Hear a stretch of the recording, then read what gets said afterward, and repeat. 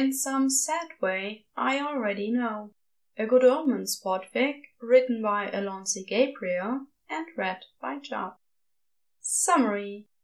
Let's just say, had Aziraphale not had access to the official rulebook, he would have thought it was the end of the world. But no.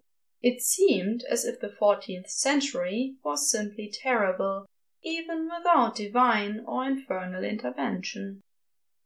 This is my entry for the Podoween 2020 trick, Plague. Once upon a time, when the earth was so young it still had that fresh out of the dryer creation smell to it, God looked down upon the world she had created and decided that, actually, it wasn't very good at all, and proceeded to destroy the inhabitants of an entire civilization. She apologized, of course. Even put a colorful little semicircle up in the sky as her way of pinky promising to never pull that sort of stunt again. At least that's what Aziraphale had thought the rainbow had meant. Now he wasn't so sure. Now, well, let's just say that had Aziraphale not had access to the official rulebook, he would have thought it was the end of the world. There'd been the famine and the war, not to mention the pestilence and the death. But there'd been no word from upper management about any upcoming Armageddon preparations, and, possibly even more crucial, no word from Crowley about any particularly evil babies. No, it seemed as if the 14th century was simply terrible, even without divine or infernal intervention. The angel blinked rapidly, willing away the pinpricks of moisture in the corners of his eyes. "Hold on, my dear," he murmured, as he wiped a cool, damp rag across the young girl's feverish, blackening skin. "Shh, it'll be all right."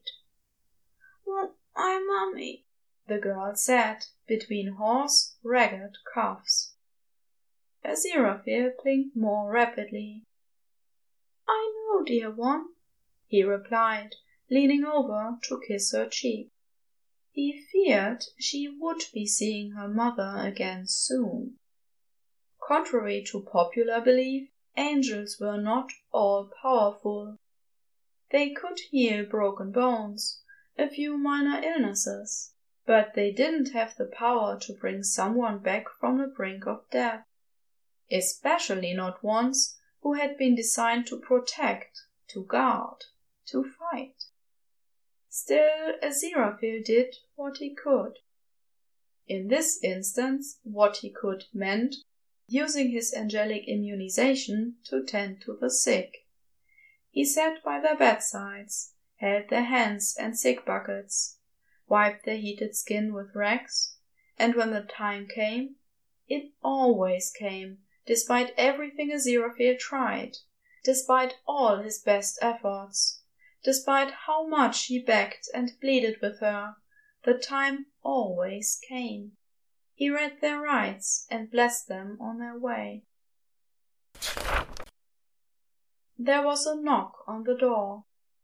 "Come," Aziraphale tried to say, but his voice broke over the word. He cleared his throat. "Come in," he called. The man wore the black robe, white-brimmed hat and beaked mask of a doctor, and Aziraphale almost tripped over himself in his haste to reach the man. "Oh, thank heaven," he said, wringing his hands together. She's ill, you see. Is there anything you can you? She's already lost her mother, and help her, please." "What's her name?" the doctor asked. He sounded oddly familiar, but his voice was muffled by his mask, and Aziraphale couldn't quite place it.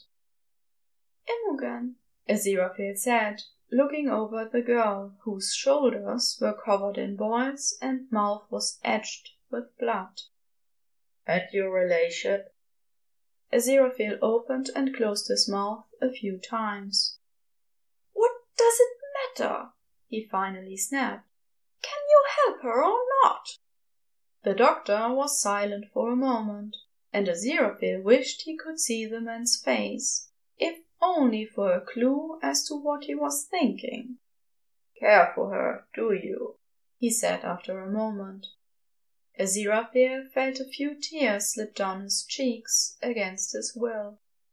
"Yes," he said.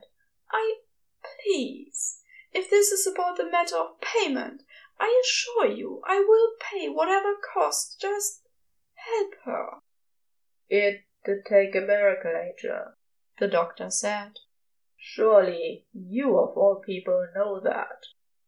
Aziraphale's jaw dropped as the doctor removed his hood.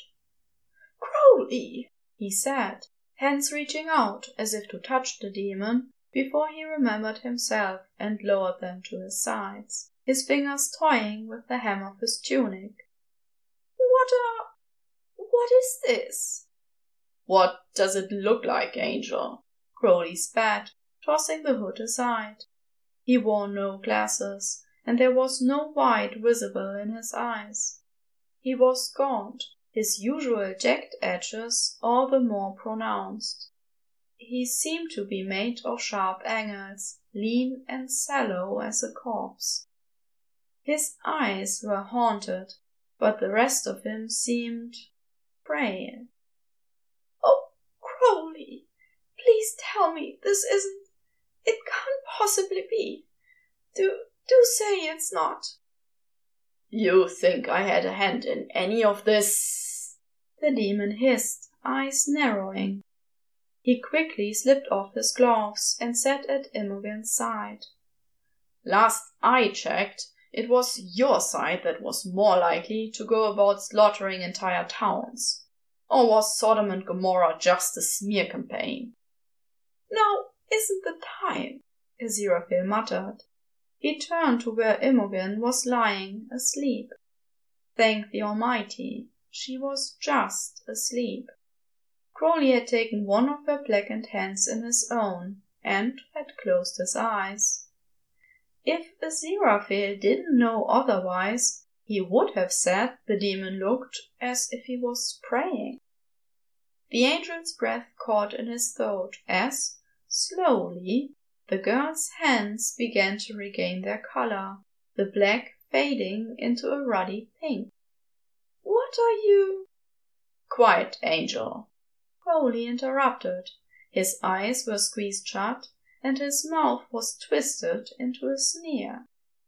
"Takes more concentration now. Don't want to make it worse." Aziraphale watched with wide eyes as the clear, healthy skin traveled upward, over her arms, her chest, her neck, spreading, though the angel couldn't see it, across her torso, her legs and feet. He watched as her breathing evened, her cheeks filled out, the sweat disappeared from her brow. Soon enough Imogen lay before him without a spot of sickness to her. "What? How?" the angel asked, turning towards Crowley with a look of wonder in his eyes. "Funny thing about falling," the demon said, slowly replacing his gloves. "Doesn't really change you so much as your home address."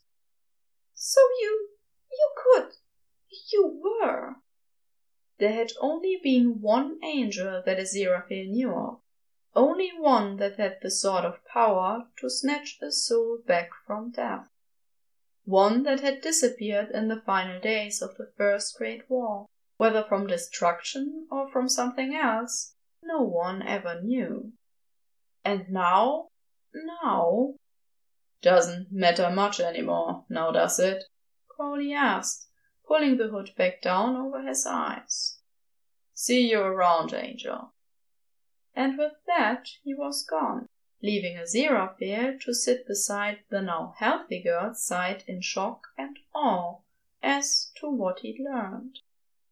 The Serpent of Eden, the Archangel Raphael. The end.